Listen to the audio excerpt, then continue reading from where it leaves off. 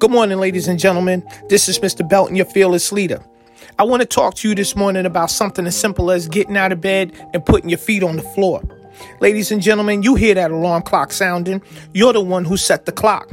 Now when it's time to get your day started, when it's time to work on your goals, now you act like you don't hear it.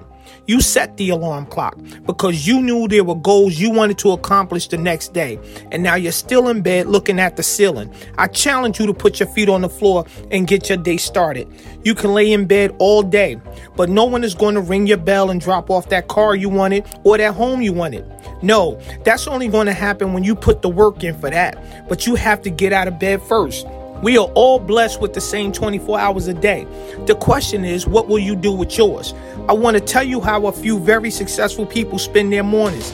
Tom Brady wakes up at 5:30 a.m. Tim Cook, chief executive at Apple, wakes up at 4:30 a.m. Twitter founder Jack Dorsey wakes up at 5 a.m. Michelle Obama is at the gym by 4:30 a.m. Howard Schultz, Starbucks CEO, is up at 4:30 a.m.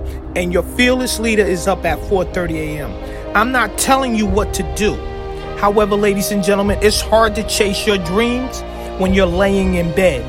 Ladies and gentlemen, get up and put your feet on the floor and chase your dreams. I'm going to say it again. Get up, put your feet on the floor and chase your dreams. Fearless leader out.